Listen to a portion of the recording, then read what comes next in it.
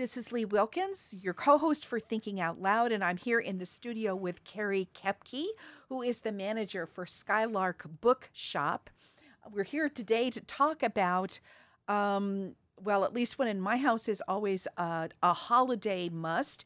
What sorts of books are good to buy for people of all ages, with all interests, with all intellects? So, Carrie, very much welcome to the show, and thanks for stopping by. Thank you. So I know that Skylark has a lot of foot traffic because when I'm in there, I see a lot of foot traffic.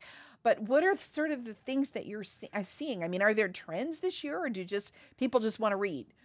People definitely just want to read. However, interests are diversifying, I feel. People are starting to figure out what in particular interests them, which is fascinating to watch. Okay. And how do you get a chance to look into that? Oh, we love talking to our customers. And that's what it is. It's a conversation. It's figuring out what they have liked in the past and then helping them learn what they're going to like in the future. Okay. So when people come in and say, what would be a good book for me to buy for Christmas or Hanukkah or for a young person, what are the sorts of things that you think that either you're recommending or that people are just sort of gravitating to? Okay, so one of the big trends right now is graphic or infographic. People love the written word, but the more it's accompanied by illustrations or charts or facts, we're learning that facts are very important in this day and age. So the more information they can find, the better, whether that's in fiction or nonfiction. And since I'm of the generation that came of age and of middle age before we got graphic novels or graphic a lot of anything. Yes. So what are the trends in graphics? I mean, I do think that the visual image is information. Yes. But beyond that, what are the sorts of things that we're seeing? Because I associate them with comic books, and that's a really old-fashioned way to approach it. It is. There is a lot more diversity than that. So I consider three basic genres with graphics. There's infographics, which is literally charts and information portrayed in a graphic form. There's graphic novels and graphic nonfiction. So a lot of classics, for instance, are being transported into graphic novels. You've got Handmaid's Tale, The Jungle, Kafka. Kafka as a graphic Yes, novel. To Kill a Mockingbird, all of those things. We have a pop-up Moby Dick, and they're all beautiful and great gateways into the classics. Your graphic nonfiction, there's fantastic Adventures of Alexander von Humboldt, who's 1799 South American Scientific Voyage. Right. And it's beautifully illustrated. We actually have a lot of our older gentleman customers are gravitating toward that one. Lots of scientists in Columbia who would want to read it for lots of reasons. Yes, and it's packed with scientific information as well as the voyage and exploration. So, and I also tend to think of graphics as being associated with younger folks, maybe because I'm not such a younger folk anymore. But I mean, but these sound like these are for folks of all ages. All ages. Now there is definitely a trend in graphic for the younger. One of my favorites is Catstronauts, which is exactly what it sounds like. It's cats in outer space. Okay. But even there, they are getting fed into the classics and the information graphic as well. Okay. And for me, a part of graphics always has been that the artwork is fabulous, and the artwork is a major part of it. I know the artwork, reproducing fabulous artwork, is very expensive. Yes. So can you talk about, I mean, are there artists that, if it doesn't matter what the quote book is, if they've done the art, it's probably something that you would recommend? Yes, I am not quite as literate in the specific artists, I will admit, but Norton, I believe, puts out these beautiful, they're like softer tone graphics, so they're a little bit more old school, like peaches and blacks and whites. And I really enjoy those because they're not quite the flamboyant images that we're used to. Not a lot of purples and greens and intense sort of. Which those are wonderful too. Like the Van Humboldt is just absolutely vivid because it's all botany and things like that. But these other subtle, Sabrina is a really good example of a subtle graphic novel. Okay. And do parents come in and want these for their kids, or do kids come in and want them for themselves, or do children not want these at all? How does that work? I'd say most children are very interested in graphic novels. The parents, it's an uphill journey. We have a lot of adults who don't quite understand the trend and the beauty of graphic novels, and we are really big at trying to educate that graphic novels are part of the literature journey and should be honored. These are the types of things that kids will read over and over and over again, as well as if you think about just in life, pictorial is very important in our language. And so just disregarding that is a mistake. So when you say the kids want it, the parents are an uphill journey. So how does that conversation go? Like, take a deep breath, Mom? And, it depends on if the kid's there or not, or what the particular hang up might be for the adult. Sometimes they feel that it's not pushing the children, or that it's less than what a chapter book might be. And so just finding out what exactly they are looking for their kid, and explaining how those things might fit into that need as well. And it's very, very conversational, like most of our things. It's finding out exactly what they're looking for and helping them find it. Well, and at least a couple that one of my colleagues here at KBIA has exposed me to. One of the things I was thinking is this would be a great book to read with a child. Yes. And this would have not an older child. We're not talking a 2 or 3 year old, not for this book, Right. but it would have been a wonderful book to read along with. Yeah. Any book, honestly. I love it when parents and kids are reading the same thing or reading together. That's so important in so many ways. Yeah, well, this book had part of the plot was about women discovering later in life that they in fact were gay, and so I thought it would be fascinating to read that with a child, an older child, in part to hear how they respond to the text and the images, which might not be the same way that I would respond. No, kids have such brilliant, innocent insights. They're so smart about the world, and giving them the opportunity to show us that, I love it.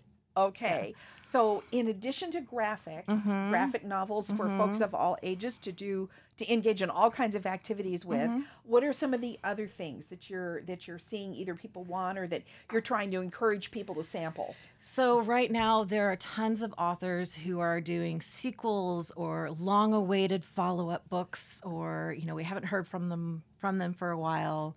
And we have a heavy stock of those books. Atwood coming out with the Testaments following up to The Handmaid's Tale. Erin Morgenstern with The Starless Sea, which, if you might remember, The Night Circus was a big deal a while ago. Yes. Dave Eggers has a new one, which is a brilliant, I'm part the way through. It's a brilliant parody on Trump. Well, and David Eggers, if I'm remembering right, he was the author of a one-read book in Columbia not that long ago, yes, right? Yes, he was. I can't remember the title offhand, but yes. It was about Hurricane Katrina. I can't remember the title either, but I read the book and remember at least a little bit of the content. That does sound right. He covers so many genres, and he does everything from picture books to nonfiction to fiction novels. Right. He's all over the place and wonderful. Elizabeth Strout just had The Olive Again, which her original Olive Kitteridge was a big deal, a while ago. Salman Rushdie, who we love because he was here for Unbound, has Quixote, which... Is this Don Quixote? Sort of. Okay. In a Rushdie way. Oh. Yes, well, it is. Since I always sympathize mostly with Sancho Panza, okay. Yeah.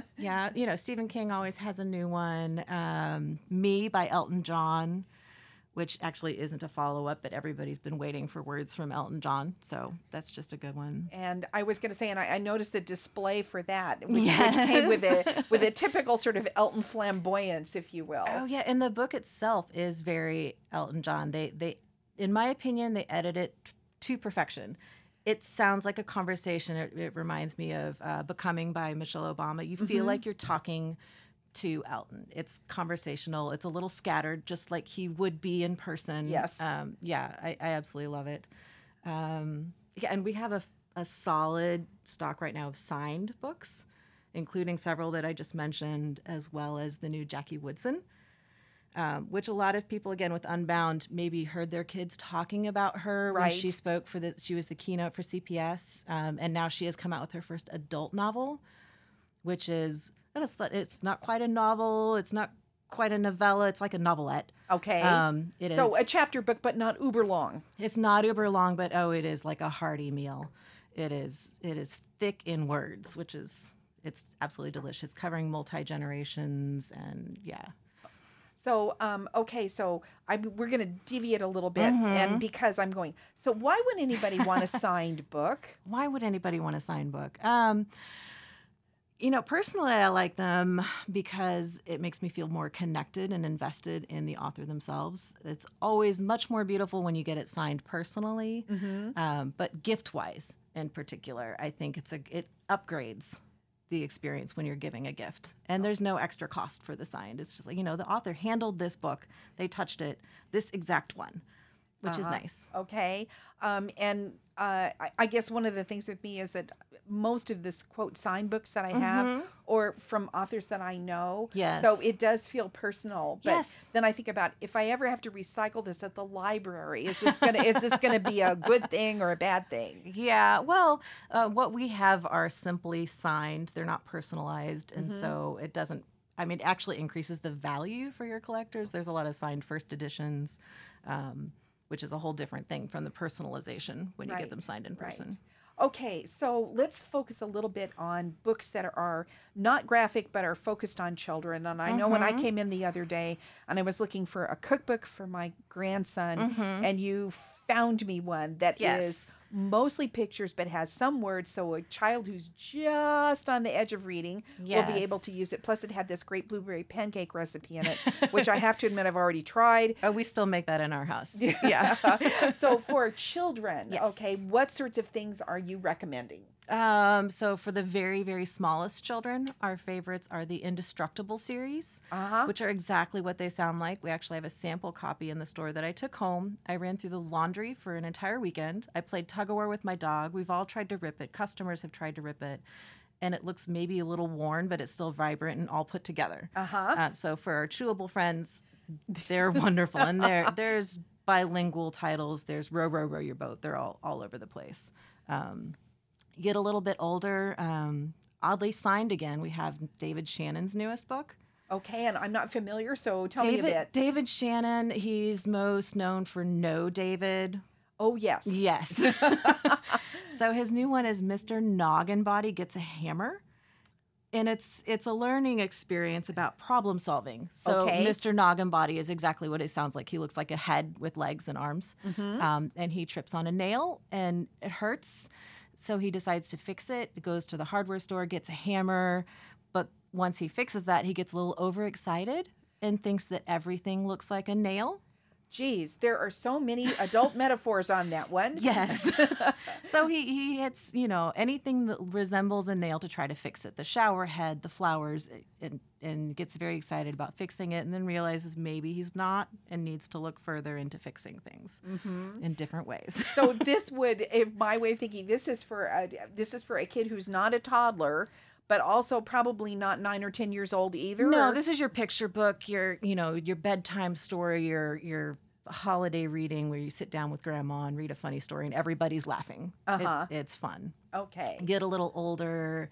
You're going to look at, my favorite right now is a lady now called Samira Ahmed. She has a new one coming out next year in the spring, but she has 2 out right now, YA chapter books. Love, Hate, and Other Filters is her first. Internment is her second. And Internment in particular is a good current issue book to start discussions with your children. Yes. It is dealing with Muslim internment camps as if our current political climate followed suit of our Japanese internment camps in the past. Okay. And it's from a youth perspective. It handles all sorts of family dynamics, cultural dynamics, political dynamics, how society handles it, all those sorts of wonderful things. So there's some meat in a lot of the YA books right now and in the children's books, as well as lots of fantasy and horror. are kind of Okay. trendy right now. And since we're on the radio, people can't see your face, but your face got all squunched up when you said horror. Yes. So talk to me a little bit about that. Because I left horror at Goosebumps and really haven't gone back since. Yeah, so there's a lot more dark horror, creepy, kids getting into trouble and people coming after them sorts of books coming out right now. And what I'm hearing from parents is that kids are enjoying being scared. And so I've had discussions with my older daughter and customers about dystopians. Mm-hmm. And I feel like it's the same thing. People enjoy dystopians because it gives them hope in the end. They learn how to handle these situations. And I feel like kids are learning how to handle fear right now. And these are safe ways for them to handle fear. And so in some ways it goes along with everybody is now doing active shooter drills, which is not something that was part of my experience growing up. Yes. It's part of my experience as an adult educator, but Yes. again, only in the past 10 years. Mm-hmm. So it's that kind of, if I read about it, and maybe if I read about it with somebody I care about, that I can begin to process these feelings without Yes. getting so overwhelmed Yeah. by them. Exactly. And even if the horror isn't specific to what their lives are bringing them, it gives them that same adrenaline, it gives them the same cautionary feelings and lets them process those. And you said an abbreviation, which I'm going to pull out a little bit. You said YA, which I Yes. translate as young adult. Yes. Which interestingly enough is a genre that I think it got this label, but I've read a fair number of YA books in the past 10 years or so and found them really, really interesting and intriguing and not at all. So I guess, well, not YA when I was growing up, but not at all Nancy Drew. No. They're way, way, way different than that. I think adults definitely should consider the genre as a whole. It's not just for that age range. Just like, children's fiction isn't just for children. Picture books aren't just for children, but YA in particular is tappable by adults as well. Okay, so we've done little kids, picture books, graphic novels for folks of all ages, some young adult stuff. For those of us who may or may not be thinking of ourselves as grown-ups at this time, what are the sorts of things that you're recommending? So let's start first with nonfiction, because I know there's a big appetite for that in Columbia for a lot of reasons, mostly from my book group. Yes. But what sorts of things are on the shelves now that are worth looking at? So there's, of course, a lot of history and biography and true crime. But other than that, Randall Monroe, Okay. who came out with What If and the Thing Explainer, you might remember What If, has a new one called How To, Oh my. which is exactly what it sounds like. It's how-to stuff. I needed that book this morning. Where was it? Right, Okay. right. has the answers, which Yes. we're all searching for. And then Bill Bryson has a new one called The Body, which Bill Bryson is just a familiar, knowledgeable resource for nonfiction. And this is, again, what it sounds like. It's all about the body. Well, but he's also a wonderful writer. Yes. And with a little bit of a twinkle in his eye, which at least Yes. helps a lot on some of these sorts of things. Yeah, yeah. Okay. And you already mentioned the thing about Humboldt. Are there other things that I guess what I'm trying to get at is last year, I think it was last year before last, Overstory won the Pulitzer as a fiction book. But then I read it and I said, oh, this may be fiction in some ways, Right. but it's a botany class Yes. in and of itself. So Yes. are there things like that are sort of genre bending, if you will? Oh, genre bending is always a thing. In particular, you brought up Overstory. And one of my favorite companions, I think they're siblings, is Underland. Okay. Which is a nonfiction story about all the things that happen under the ground, similar to Overstory being that About trees. About trees. Yes. This is the roots and the bugs and the decay and all of those things. And Right. while it's nonfiction, it reads beautifully like a fiction novel. And that's definitely a trend. Is those the melding of genres Right. to be fascinating. Okay. And then, all right. So there's this part of, quote, nonfiction. And we quickly skipped over history and biography and current affairs because I think you could probably just wallow in all of those You could. categories right now and could. find some good stuff, but also find a fair amount of, how can I say this? I'm sorry, I read it at the end of it, or this wasn't Yeah. what I thought it was going to be when I picked it up. Yeah, and we try to be very honest with our customers. You know, you pick up this history book. What are you looking for? This might not be the right one. Let me direct you somewhere else. Uh-huh. So again, that's part of the conversation that we like to do in the store to help people figure out what they're actually seeking when they pick up these books, or what they think the recipient of their gift might be actually looking for. Okay, and so how about then, I guess everybody, well, not everyone's, many people's favorite category Yes. is sort of the adult, adult in air quotes, fiction. What Yes. are some of the things? I mean, I looked at the New York Times list and got exhausted. And one of the things that is funny is there's all these lists of books you should read, and I'm going, I don't have time and I don't have brain space. So what are the sorts of things that you guys are recommending? Well, I mentioned some of the sequels and the follow-ups that are coming out. There's also Anne Patchett has a new one called The Dutch House that's just it is absolutely wonderful. And if you participate in Libro FM, the audiobook is narrated by Tom Hanks. Oh, wow. And it is brilliant. My favorite thing about The Dutch House in audio is he reads each chapter head as an emotion. So chapter 4, chapter 5, and it's like, you know, it's so entertaining as an audiobook while still having the richness of Anne Patchett. It's a beautiful sibling story. I'm trying to think of what else is sitting there on the table right now that we absolutely love. I'm stuck on the nonfiction side now. Oh dear. Well, so while you're thinking, because I know things will come to you. Yes. So one of the things that at least happens in my life, and when our daughter was home with us, it was a rule: you can't go see the movie until you've read the book, which made me, I think, a mean parent in many ways. Oh, really? Yes. That was our rule too. Okay. Well, okay. So we have two mean parents here. Yes. But Little Women is coming out in film. Yes. And I'm wondering how many people of any age are going back and revisiting that. I say we have a weekly request from college age students right now for Little Women. Other than that, I haven't seen many requests. I think above that age, people have already read it and are just anticipating. And below that, they're maybe not sure if they're going to like it or not yet. Well, when I was thinking, so for some reason, I know that Suzanne Collins is coming out with, I guess, what is going to be a prequel to the Hunger Games trilogy. Yes. If something like that. So I was thinking about, when is the last book after Little Women that I read that I really liked the female protagonist? And if you take out Harry Potter, which to me is kind of like a different thing entirely, it was Katniss Everdeen in the Hunger Games, and I thought, wow, this is she has little relationship to Meg, Beth, Jo, or Amy. I don't think that's a spoiler for anybody who hasn't read the book. No, that's not a spoiler at all.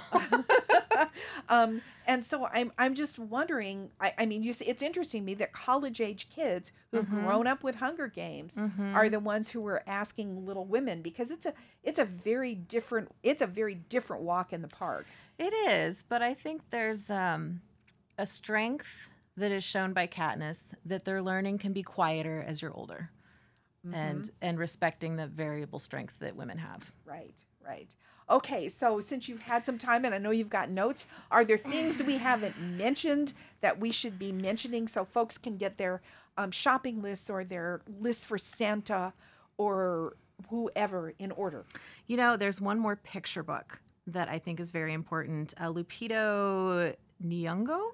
Oh, she's an actress. Yes. Okay.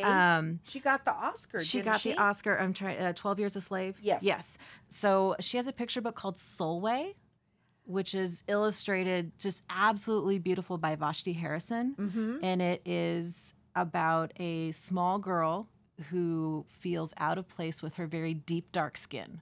Even her family members have lighter skin. Her friends have lighter skin, and it is just an absolutely gorgeous portrayal of finding why you're beautiful. Okay. Yeah. Well, that I was going to say that's a great note to sort of leave this conversation on. I know there are also people coming to Skylark. I don't know how much of that is happening over December, but are there folks who are dropping in who might be signing their books or might give the rest of us ideas? Yeah, so we have Alan Eskins coming actually on Black Friday. And he will be signing his book. A lot of local authors are popping in and getting their stock signed. And then the other thing I think is important for people to know is we have gift subscriptions and spas, which I know Okay. you know about the subscription service. Yes, I do. Or gift certificates in general. When you're not exactly sure what to get, those are great options. And we put in the work for you to figure out what the customer wants. And so, in the way of a somewhat shameless plug, so my husband last year got me a gift subscription. And the way that that works is you folks send me a book that you think I'm going to like Yes. once a month. And my instructions to you were get me out of my rut. Yes. And what I can say truthfully is you really did a good job of that. And I read some books that I've now inflicted on other people good. as a result of that, Good. including Overstory, Yes. among others. And it's really, I get to open my brown paper package tied up with string at the first of the month and say, oh, I get to read this. Yep. So It's one of the most fun days we have every month is picking out those personalized books for everybody. So, Carrie Kepke, manager of Skylark Bookshop, again, thank you so much. Thank you. For giving us some things to think about for Christmas, for Hanukkah, for Kwanzaa, or just for your brain in general. Again, All this the is things. all the things. Again, this is Lee Wilkins for Thinking Out Loud. Have a good evening.